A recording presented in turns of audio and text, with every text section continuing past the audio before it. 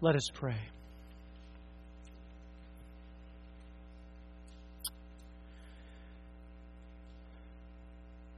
Heavenly Father, we come to You with and through Your Son.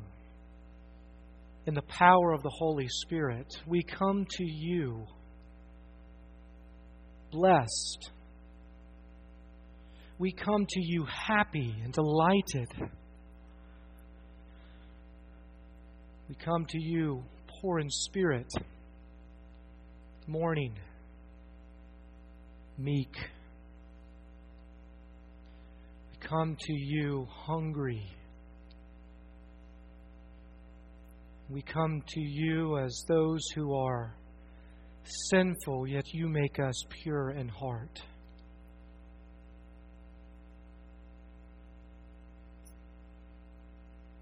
We come to You as those who have received mercy. We come to You as those who, some of us, have been persecuted for righteousness' sake. But Lord, we come to You who are rich, rich in You. We come to You as those who are empty, but we dwell in You as those who are rich. And so, Lord, open up our hearts that we might see the riches of heaven for which we have received this morning. May the words of my mouth and the meditation of our hearts be acceptable in Your sight, O Lord, our strength and our Redeemer. Amen. You may be seated. Our famed gospel reading this morning, the Beatitudes, is utterly simple, yet deeply profound. Utterly simple, yet full of deep and rich profundity. Christ begins His Sermon on the Mount not with commands, does He? But with statements. He gives descriptions of truth to His disciples, not general commands to accomplish. And why? Because commands turn us to what we are to do and how we are to do it.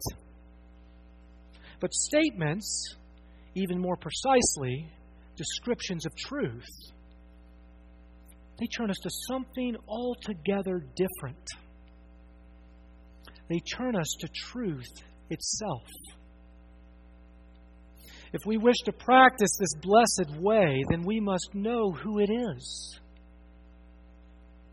We must know the one for whom it is centered upon. One does not conjugate sentences without first knowing the alphabet. And neither does a disciple walk truthfully without first receiving Christ. Yes, we must know who this is for whom Jesus speaks. And so I invite you to open up your service booklets this morning to our gospel reading. Let us attend ourselves to hearing this word of the Lord for His church. The scene that's brought before us is that of a mixed crowd. It's that of a mountain and that of a master. Mixed crowd, mountain, master. That's what we see at the very start of this passage. In the previous chapter, Jesus had called His disciples, taught in synagogues, healed many diseases and afflictions, so that we are told that His fame spread throughout all Syria, and that great crowds followed Him from Galilee and the Decapolis, and from Jerusalem and Judea, and from beyond the Jordan. It is these great crowds and this great crowd that we see in chapter 5, verse 1, that sets the stage of the Master's great sermon, the Sermon on the Mount. He speaks to a mixed multitude. He speaks for His church. Notice Christ's words go forth to a mixed crowd, those who are His disciples and those who are not. So just because one enters the church doesn't make her saved. Just because one regularly hears the gospel does not make him a disciple. Judas Iscariot was one of the 12. But was he not the one who was preoccupied with fleshly and worldly matters? Was he not the one for whom the devil entered? Christ's disciples may not be of the world, but they are to live in it and among those who are not his disciples. We must dwell in a mixed crowd. The disciples may belong to Christ, but they are to live among the people. Now notice the mountain in this passage. Matthew is writing to a Jewish audience, and Jesus is fulfilling the law. No doubt that this would have reminded the Jews of Mount Sinai. Like the giving of the law, Jesus' sermon is signaling a divine event with enormous magnitude. But instead of giving commands that reveal depravity, he gives statements that reveal his saving character. That's what we see in these Beatitudes. Statements that reveal the very saving character of Christ. And notice how we are told that Jesus not only went up on the mountain, but that when he sat down, his disciples came to him. His disciples are those who came to him. It was not the crowd that did this, but his disciples. And notice how Jesus takes the posture of a rabbi, teacher, and master preparing to teach. He sits down. That is what a rabbi would have done in antiquity. Preparing to teach, he would sit down. And in sitting down, his disciples do what? When they see the master take the posture of providing saving grace, what do? They come to him. They prepare themselves to receive what the master has to say. When the master prepares to teach, his disciples attend to him. They listen to him. It's not good enough to hear a sermon. It's not good enough to hear Christ's words and to witness his works. No, if we wish to be the blessed citizens of the Master's kingdom, then we must delight in the Lord. We must delight in the one who fulfills the law. Christ's disciples are those who must see him and listen to him and respond to him. As the psalmist says, we must desire what he desires. And as Christ reveals in these Beatitudes, a disciple of his who is called and promised must be like him. So the question that emerges from this passage is this: who will claim their heritage of blessing by believing in Jesus Christ and his word? Who are truly the members of this blessed heavenly kingdom? Who are Christ's disciples? Who are members of his true church? The answer to this question is found in verse 4 of our psalm reading this morning. It is those who delight in the Lord. They are the ones who are blessed. Nothing will separate them from the love of God in Christ Jesus, their Lord. It is those who delight in the Lord. Those are the ones who are blessed. So let us walk through each of Christ's blessed statements briefly. And let us see more vividly who is he and who are they that delight in the Lord. First, Jesus calls them blessed. They are those whose happiness is not overcome by their poverty, grief, or opposition. They are those whose happiness is not overcome by their hunger, pity for others, purity, peaceful striving, or persecution. But rather, such are signs of true happiness. Such are signs of true benefits. Such are signs of delight. You see, classical literature provides insight to this Greek word, makarios, which means blessed or happy. In the ancient times, the Greeks called certain islands the Makarioi Isles, as they thought that deep within the core was something that made these isles so lush and fruitful and beautiful. You see, at the heart of these islands was something so special that it was able to overcome even the most worst of circumstances. These isles were happy. They were blessed, delighted, unconquerable. They were greatly rewarded. It is these for whom Jesus describes who are those who will not only show the character and ethic of the kingdom of God, but those who will have pure delight and great benefits. They are those who are like Him. Second, Jesus says that those who delight in the Lord or are blessed are those who are poor in spirit. They are the ones who possess the kingdom of heaven. Their security is not in money or power or fame or status or knowledge or experience. They sacrifice everything for Him. They have no hope in anything else but the one who truly matters. All of their distractions and preoccupations have ceased. Their delight is in Him and Him alone. Their desires are His desires. Yes, they are poor in spirit, but rich in Christ's kingdom. They are those who have sacrificed all for Him. As Paul writes, the word of the cross is folly to those who are perishing, but to those who are being saved, it is the power of God. Those who are poor in spirit are those who are rich in the cross. Those who are raised to heavenly places with Christ, where He has given them all authority. These are the ones who are blessed. These are the ones who are poor in spirit.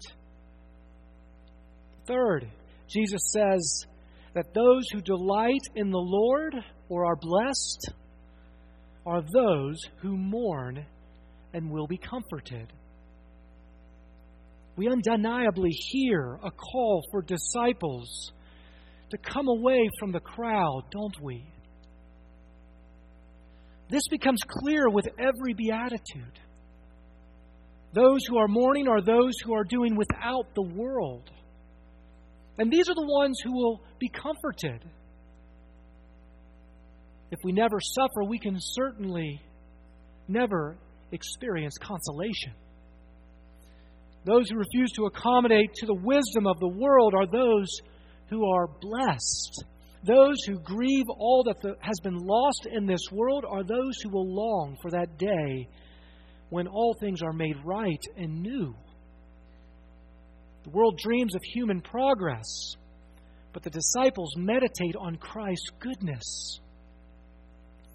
The great 20th century theologian and martyr Dietrich Bonhoeffer says that to such heights the world cannot rise.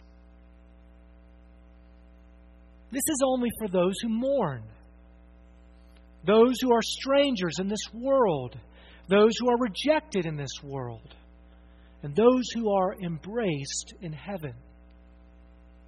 Fourth, Jesus says those who delight in the Lord or are blessed are those who are meek, for they will inherit the earth. A foreigner has no status, a foreigner has not the status of a citizen, does he? He owns no land. But these earthly foreigners who have their citizenship in the kingdom of heaven are meek. And because they are meek, they are powerful, Jesus says. You see, like a horse who is tamed, so is one who is meek. The horse does not lose its power, but becomes controlled. Heavenly foreigners do not need earthly citizenship to gain the favor and influence of others. No, they have the favor of God, the under-the-radar power of Christ. They need nothing else but Him alone. They are meek, but not powerless, because they live for the supreme Lord. They do not defend themselves, but walk obediently and patiently and truthfully. They leave their rights to God alone. They are strange symbols that show that they do not belong in this world. They've been described as those who are so heavenly that have no earthly good. But the opposite is true. It is because they are so heavenly that all the earth is theirs. Fifth, Jesus says that those who delight in the Lord or are blessed are those who hunger and thirst for righteousness, for they will be filled and satisfied. They're not satisfied by the favor of the world. Their sacrifices and achievements are not for earthly praise. They're not righteous themselves, but they hunger for it. They know that they cannot achieve it, but they long for the one who can. They love the law of the Lord, and they meditate it all the day long, the psalmist says. How? But by seeing it more clearly. That's how. They see not the law through the glass dimly, but clearly. They see it by the one who fulfills it. Anything less will not make one hungrier, and certainly not satisfied. But because of this vision of God's atonement grace, they long for that future glory, when all their sins will be no more, all falsehood will be destroyed, and all their life and this world will be renewed. Happy are these hungry ones, because their hunger is a sign of the call and promise of God's righteousness for them. Sixth, Jesus says those who delight in the Lord or are blessed are those who are merciful, for they will obtain mercy. These are those who serve not themselves but others. They have received mercy, so they act mercifully. They have a heart that has been broken and turned outward for the downtrodden and sick and the wronged, despicable, the outcast, the tormented. They are those who are made instruments of the Lord, hands healing this land, as 2 Chronicles 7:14 describes. No distress is too great, no sin is too appalling for these. They willingly cast off their own dignity to serve others. Their mercy finds its source in their Master, who, though being God, did not count Himself equal with His heavenly Father, but became man, was rejected, ridiculed, and suffered death for them. Those who are merciful are courageous witnesses of God's goodness as they make visible the hope of the gospel to this world. Yes, blessed are the merciful, for they trust not in themselves, but in the Lord's honor and dignity to cover them. Seventh, Jesus says, those who delight in the Lord or are blessed are those who are pure in heart, for they shall see God. Who is pure in heart? But those who have surrendered their hearts completely to Jesus.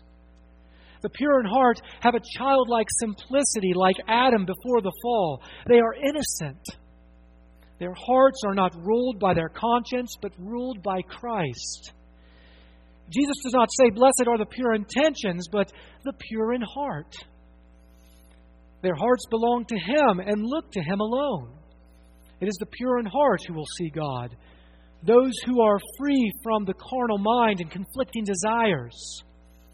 Like the moon reflects the light of the sun, the pure in heart reflects the image of Christ. Blessed are the pure in heart. Eighth, Jesus says those who delight in the Lord or are blessed are those who are peacemakers, for they shall be called children of God. They do not only have peace, but they give peace. They represent and reside from a peaceful kingdom. Despite the injustices of this world, they pursue peace, both the peace that unites and the peace that takes away. They are instruments of purgation and instruments of reconciliation. They attempt no action apart from Christ's work and reward. They know that it was at the cross that peace was made. Peacemakers do not ignore truth. They execute it. They are active like their Heavenly Father and His Son. And by acting, they are known as those who are of the Father's household. Yes, they partner in Christ's work, you see. And for this reason, they are called sons of God, as He Himself is the Son of God. And lastly, Jesus says, those who delight in the Lord or are blessed are those who are persecuted for righteousness' sake, for great is their reward. Notice how Jesus' sermon ends with Him directly addressing His disciples. No longer is He describing His kingdom, He is calling and promising His followers personally. Jesus says, "Blessed are you when others revile you and persecute you and utter all kinds of evil against you falsely on my account. Rejoice and be glad, for your reward is great in heaven. For so they persecuted the prophets who were before you."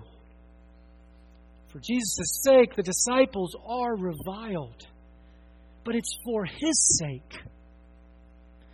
Therefore, any injustice that a disciple experiences is not meaningless, but is full of great and profound meaning. Disciples suffer not in vain, but for a just cause. Their suffering links them to their Lord, and profoundly it reveals their vindication. Peter says that through our suffering, we are joined to Christ. It is through our suffering that we see how we are vindicated. Like the spiritually impoverished of the first beatitude, they have a great reward. It is through their suffering that they are made poor, and it is through their poverty that their reward is great, Jesus says. In conclusion, I draw again from the words of Dietrich Bonhoeffer from his book, Cost of Discipleship, a book that has had a profound impact on me since my first reading of it nearly 20 years ago. He writes, "Having reached the end of the Beatitudes, we must ask, is there any place on earth for this community? Clearly, there is one place and only one, and that is where the poorest, the meekest, and the sorely tired is to be found. It is the cross of Christ at Golgotha. The fellowship of the Beatitudes," he writes, "is the fellowship of the crucified. With Him they have lost all, and with Him they have found all." You see, from the cross there comes the call and the promise of blessed and happy and delighted in the Lord. And now we see why the psalmist says, "Delight yourself in the Lord, and He shall give you your heart's desire." You see, our heart's desire is not the law, but the fulfillment of the law, Jesus Christ. There is no pain in the one who fulfills the law, but only delight. There is therefore no condemnation, Paul writes, for those who are in Christ Jesus. With Him we see not our imperfections, but His perfection. For as Paul says in our epistle reading this morning, it is Him who is our righteousness. It is Him who is our sanctification. It is Him who is our redemption. Just as the Gospel of Matthew records Jesus' first sermon on a mountain, His Gospel ends with Christ meeting His disciples on a mountain. And just as His disciples came to Him in chapter 5, so do His disciples come to Him on a mountain in chapter 28. You see how Jesus fulfills the law and issues a divine rendezvous? He does not allow His disciples to remain apart from Him. No, He meets them. He meets them as those who have been atoned. And He gives them the pleasure of being made participants in His glorious redemption. And so rejoice and be exceedingly glad, for great is your reward in heaven. But not just in heaven, but here on earth too. For heaven has come upon us, and we are spiritually raised to that blessed heavenly place with God the Son and God the Father and God the Holy Spirit. Amen.